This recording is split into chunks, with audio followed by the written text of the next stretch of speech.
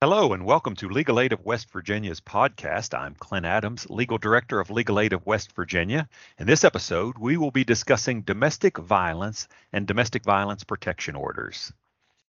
Before we begin, of course, we have a disclaimer. Legal Aid of West Virginia is a nonprofit law firm providing legal services and advocacy to vulnerable West Virginians. This podcast is presented to bring relevant and current information. All information is current at the time the podcast is published. This podcast is scheduled to broadcast in July 2022, and information will be valid up until that date and time. Our guest attorneys are licensed to practice law in the state of West Virginia. This information relates only to the law in the state of West Virginia and is provided for informational purposes only. While our host and guests are attorneys, the information presented is legal information and does not take the place of an attorney-client relationship. You should speak with an attorney about your specific situation. As noted, I'm Clint Adams and I will be your host. I'm joined today by Dominique Razuk. Dominique works with us in our Charleston office. Dominique, what do you do at Legal Aid? So I am what we call the domestic violence project coordinator.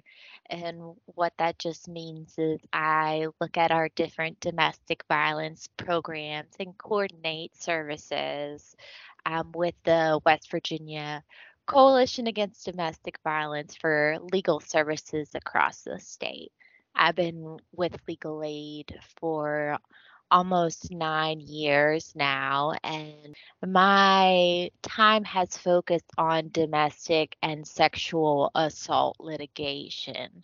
In 2018, I was the West Virginia Bar Young Lawyer of the Year. Your knowledge and your skills, and as you noted, the respect of your peers makes you a great asset to Legal Aid of West Virginia and a great asset to our clients. So we're excited to have you on the podcast to talk about something that you know a good bit about. Before we get started on that, though, we noted that you work out of our Charleston office. What's something that's fun to do in the Charleston area? Well, in the summertime, our mayor has decided to block off Kanawha Boulevard on the weekends. It's right along the river, so you can walk, you can run, you can do whatever bike activities without worrying about traffic. And we also just recently had our library renovated, and it is wonderful. So there's a coffee shop there. There's just different exhibits. There's classes that you can do. So you might want to check out their website and see, but I would recommend just checking it out if you're in the area. So it sounds like there's a lot of exciting things that are happening in Charleston, our state capital. There is. Now, today we're going to talk about domestic violence. One of the things I think when people think of domestic violence, they think about this being a crime, is something that may be prosecuted by a prosecutor. Is domestic violence always a crime?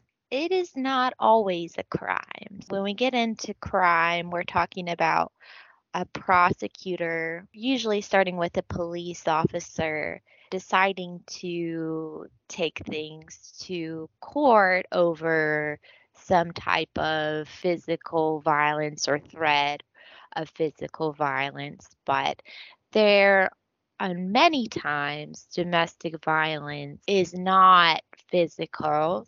A lot of times when you talk to victims, they will say what caused them the most trauma and the most harm was the emotional abuse, the threats and control.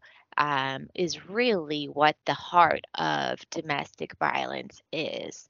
And when that pattern of power and control over the person is being exerted, one of the ways that that shows up is with physical violence or with threats of physical violence. But it is often things like making sure that person feels like they are nothing without this other person, or that they're nothing, period, using isolation. If the person is within the LGBTQ plus community, threatening to out them using any kind of privilege that they might have over the person. So there's many ways that domestic violence can occur that is outside of the criminal realm as far as whether a person would be prosecuted criminally. So what would be the occasions where you would think it would be something that would be considered a crime and maybe you should contact the police department? There are a lot of different ways something could be a crime, but what I would say is if there's physical abuse, if there's sexual abuse or contact, if there's harassment, some kind of cyber bullying or stalking. And if you really don't know and you feel like you're at risk or unsafe, then I would say contact your local domestic or sexual assault program or contact your local law enforcement. But I would say only use 911 if you think it's an emergency.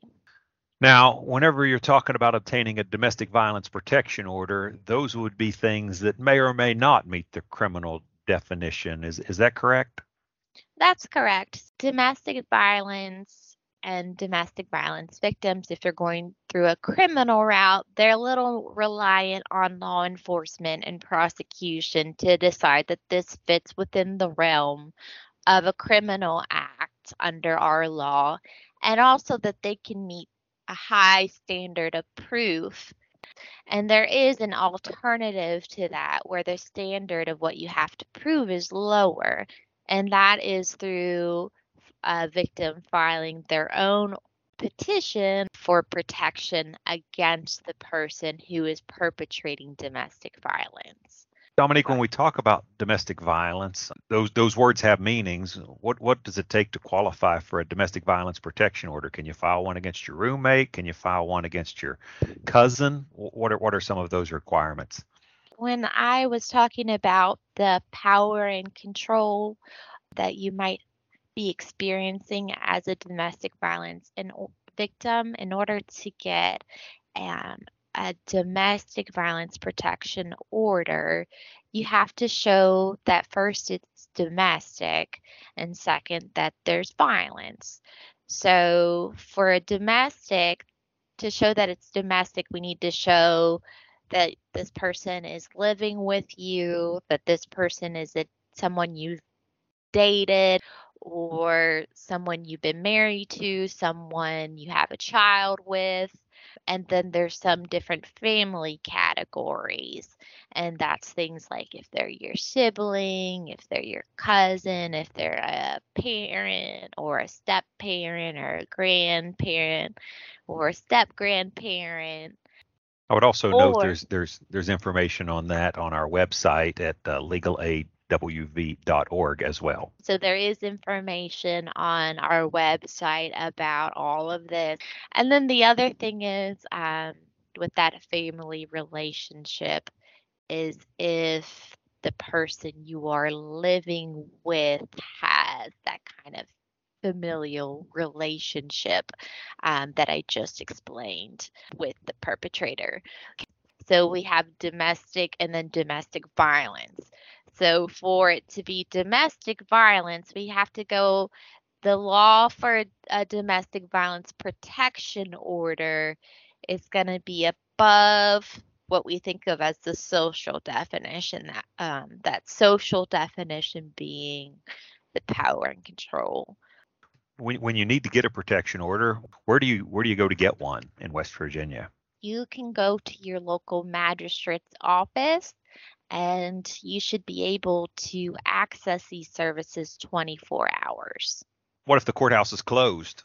If the courthouse is closed, then there should be some avenue for you to still file to get in contact with the magistrate. You can contact your magistrate office or you can contact your law enforcement to see how to connect so that you can go and file. So we talked about filing at the magistrate court. Is that the county that you live in? Is that the county that the abuser lives in? Or is it any county that you're staying in? Where can you file a protection order? When this option was created, it was really intended to be flexible for the victim. So we really can file in the county where the victim has relocated, in the county where the perpetrator resides, or in the county where the abuse occurred.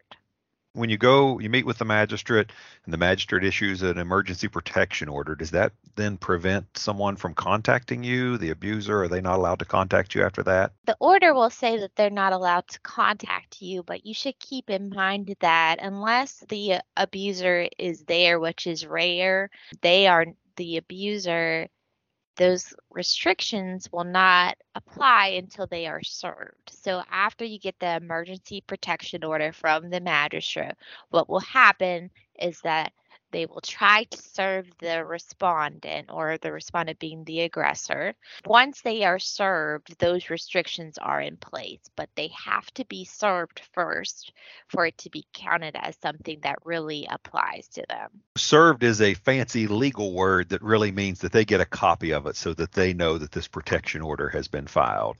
And then what will happen after they tell the other side there's been this protection order filed, don't contact each other? What will happen then? The paperwork that you get after you have the emergency hearing with the magistrate will put a hearing date on it, where you can appear and where the other side has the right to appear in front of the family court. When you have that hearing at the family court, what's the judge looking for? The judge is really looking to the victim. The victim has the burden to show that there was some kind of physical harm or threat of physical harm. How do you show that? I mean, there's different grounds for showing that you need a protection order. One is if the other person caused you harm or attempted to cause you harm. Another ground is if they really put you in a fear of physical harm that was reasonable. Another way is if they are creating that fear of physical harm based on harassing, based on stalking, psychological abuse, or threats. And then another ground is sexual abuse or sexual contact. And the last ground would be if they held or confined or detained you against your will. So there's different ways to show it, but what we're trying to show is this person scared you into believing that you're in fear of physical harm, or that this person caused you physical harm. And how do you present the evidence? You can testify. You can tell the court what happened that puts you in fear of physical harm or that caused you physical harm. A lot of other common things that folks have to kind of support that, because if you have things that support what you're saying beyond your testimony, that's certainly helpful to bring, would be things like pictures of the physical harm, pictures of damage to items. It could be a supporting witness who maybe witnessed some of the threatening acts, although that can be rare to have. If the police were involved, you might have a police officer also testify. If there was a 911 call, that can also be used. There's different evidence that you can bring in to kind of support what you are saying. How do you get the police to show up at your hearing? The police do not have to show up at the hearing just on their own. You can contact them and ask them and let them know about the hearings. No one, including the police, are required to come to court unless they are subpoenaed. And they would talk to the local circuit clerk to have a subpoena issued if they're not represented by an attorney. Is that correct? That's correct. There is a form that can be used to try to issue a subpoena, and you can go to your circuit clerk's office after you have filed to try to subpoena a witness. Now, we talked about the elements of getting a protection order as far as fear of physical harm or physical harm, harassing, threatening acts, sexual assault, or holding and confining another against their will. When we talk about the holding and confining, I mean, does that require a kidnapping, or what are we talking about there? It doesn't. What we're really talking about is that you are scared of leaving because of what the aggressor is doing. And that doesn't necessarily mean I blockaded the door, I cannot move physically. It could be something through intimidation where you cannot move because of what the aggressor is doing. Now, if there's been an incident like this and then somehow you got away, maybe the police were not involved. I think that's something we see a fair amount. How soon after this incident would you recommend someone should file a protection order? Well, I will say a victim knows best the ways to protect themselves. But generally, if you are considering filing for a protection order, in terms of the legal analysis, it's often better to file it as soon as you can, just because unfortunately there may be questions as to why there was a period, a lapse in time since you left before you filed that you would have to answer and explain potentially in court. So, whatever you as the victim feel is best, but just know that this question may come up if there is that lapse. So when a victim decides to leave, they file the protection order, and then they go to the hearing. And if the court grants the protection order, what's some of the things the court can do? There's some mandatory provisions that have to be in every protection order, and then there's a list of permissive relief that a court can grant. Yeah, let's talk about what are some of those mandatory provisions. Our law requires that the order state that the other side cannot abuse, harass, stalk, or threaten the other side or their children. The law requires that the other side cannot have any firearms. So there's a process where if they have firearms, those have to be surrendered over while the protection order is in effect. It's required that the order explain to the other side that they can't have those firearms. Um, and that it must explain to the aggressor that this is in effect not only where the victim filed, but in every county of the state. Um, and then it must also state that if there's a violation of this order, the other side could be punished by going to jail for as long as a year and as much of a fine as $2,000. Now, I will say, in terms of this protection order, we, even though it's issued in West Virginia, other states are going to be able to try to do something if there's a violation too. So don't feel like if you go to a different state and something happens that you're no longer protected, because that's not true. Right. And under the United States Constitution, there's what's called the full faith and credit clause, which says that orders from other states will be enforced among the United States. Then the provisions would still remain in effect. That order still applies. So, what I would say is just keep a copy of your protective order on hand. That way, you could show people like the police if there was an issue. Now, we talked about the mandatory provisions that are in there. Are there things that the court can do but doesn't have to do? Yeah, so there's a lot of different relief that a court can do. This could be things like the other side is we're going to grant the victim possession of the house that you might have been living in. We could say if there's children, we're going to decide what kind of temporary custody and temporary child support we should be setting up. If there's children, the court should do both of those things, child custody and child support in an order. We're also going to look at if you're married to the person, should there be spousal support? If there is some kind of damage that you've had that cost you money, should that be reimbursed? Who should get possession of the car? Who should make the payments on the house and the car if you're married while this is all pending? So there's a lot of different relief. Another ground is if you have a pet, keeping possession of the pet. But basically the idea is what do you all share, or how is this going to protect you in the best way? Do you need possession of the house? Do you need possession of the car? Possession of the pet? What are we going to do with the kids? Do you need support if you all are married in terms of spousal support?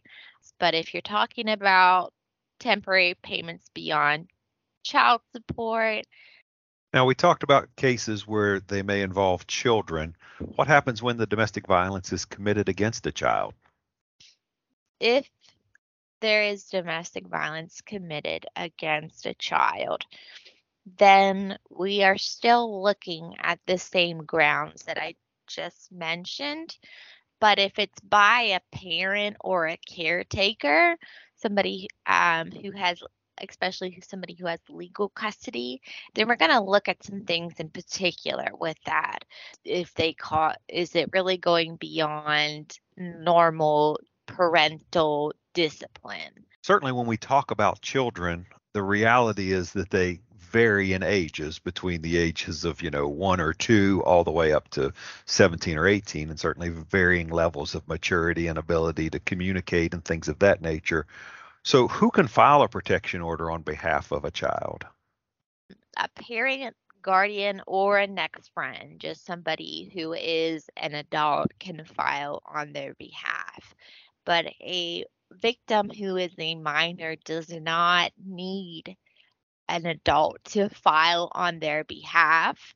They can they do have the option to file on their own. I will say in that situation, a magistrate must appoint them an attorney to help them through the process, since they are a minor. Now, some situations, as you noted, to get a domestic violence protection order, there are specific statutory requirements that must be satisfied. Sometimes, though, parents aren't providing for a child's needs. Maybe the parent they have a substance use issue, and they're not providing for the child's needs. Could you file a protection order in a situation where the child's needs aren't being met? The protection order is really for those grounds that I mentioned before, which is really focused on causing physical harm or putting them in a reasonable fear of physical harm. If we are worried about their overall well-being, then we're looking at a different avenue. This might be filing for custody and asserting the reasons that you believe that the child is not safe. Again, or if you are not a parent, it could be if you believe that you are maybe the person who is doing a lot of the caretaking, you could be considering something like guardianship. If that's not the situation, or if you don't want to be a guardian, then it could be you're considering reporting things to CPS. So there's a lot of different ways where a parent may not be providing for a child's needs, but you would not have the legal grounds to a protection order, and you should instead consider other grounds to try to address the situation. And there's more information about those issues on our website at legalaidwv.org. We talked about what it takes to meet the statutory definitions to file a domestic violence protection order, but sometimes your spouses, your partners, sometimes they're just jerks. They may say mean, horrible, hateful things to you. Can you get a protection order for that? Well, you really can't. That's not what a protection order is for. But if they are being mean or hateful, you really want to address that more, because sometimes people may be experiencing the legal definition of domestic violence, but they may not identify themselves as being within that category. So now that you've listened to the podcast, maybe that mean spouse or partner or whatever it may be, maybe they are fitting into a category that where you could get a protection order. But if not, you may still be experiencing the social or behavioral definition of domestic violence, which is that power or control that may not reach to physical violence or a fear of physical violence. I will say that in my experience, certainly domestic violence, sometimes victims don't know that they've been victimized. There's been this pattern of control throughout the relationships, and oftentimes it's hinged on physical actions that have happened or physical threatening acts that have happened early on in the relationship. And sometimes people need to talk to someone who understands that aspect and who can dive a little bit deeper and talk about some of the things that have happened in the relationship, and they may recognize things after talking with a professional. Who would you recommend someone would talk to in a situation like that? There is actually a licensed domestic violence program in each and every county of the state. So if it's been a while since there's been physical violence and you may not want to seek a protection order, just know that these domestic violence programs exist in every county. They can do things like they can advocate on your behalf. They have crisis intervention. They can refer you to other community services. They can get you connected with counseling. They have 24-hour hotline services. They have safety planning. They have temporary emergency shelter. They provide some community education and awareness, and they have sexual assault services. So in a situation like that, assuming that you are safe, that would be the first call you think you should make is to the domestic violence program. Obviously, if you're not in a safe situation, you should call 911 and request law enforcement to secure the situation and make sure you're safe. Do I understand that correctly? You do, and it's completely up to you what you want to do if you want to call them. But that is a resource, and they also have some online information as well that you could get in contact with them that way as well. Dominique, thank you for taking the time to visit with us today and to talk about this important and sobering topic. I appreciate you sharing your information, and I think it added a lot of value to our podcast today. Thank you. Thank you for your time. Friends, if you are in a domestic violence situation, if your family member, partner, spouse, or other person in your household has been abusive to you, whether or not the abuse has been physical, you should consider reaching out and getting help. You deserve to be treated with respect. You deserve to have a positive relationship with others in your life, and you deserve to live a life that is not in fear of being abused, put down, or mistreated. Legal Aid of West Virginia partners with the Coalition Against Domestic Violence to provide legal services to victims. Our advocates are available by referral from our coalition partners.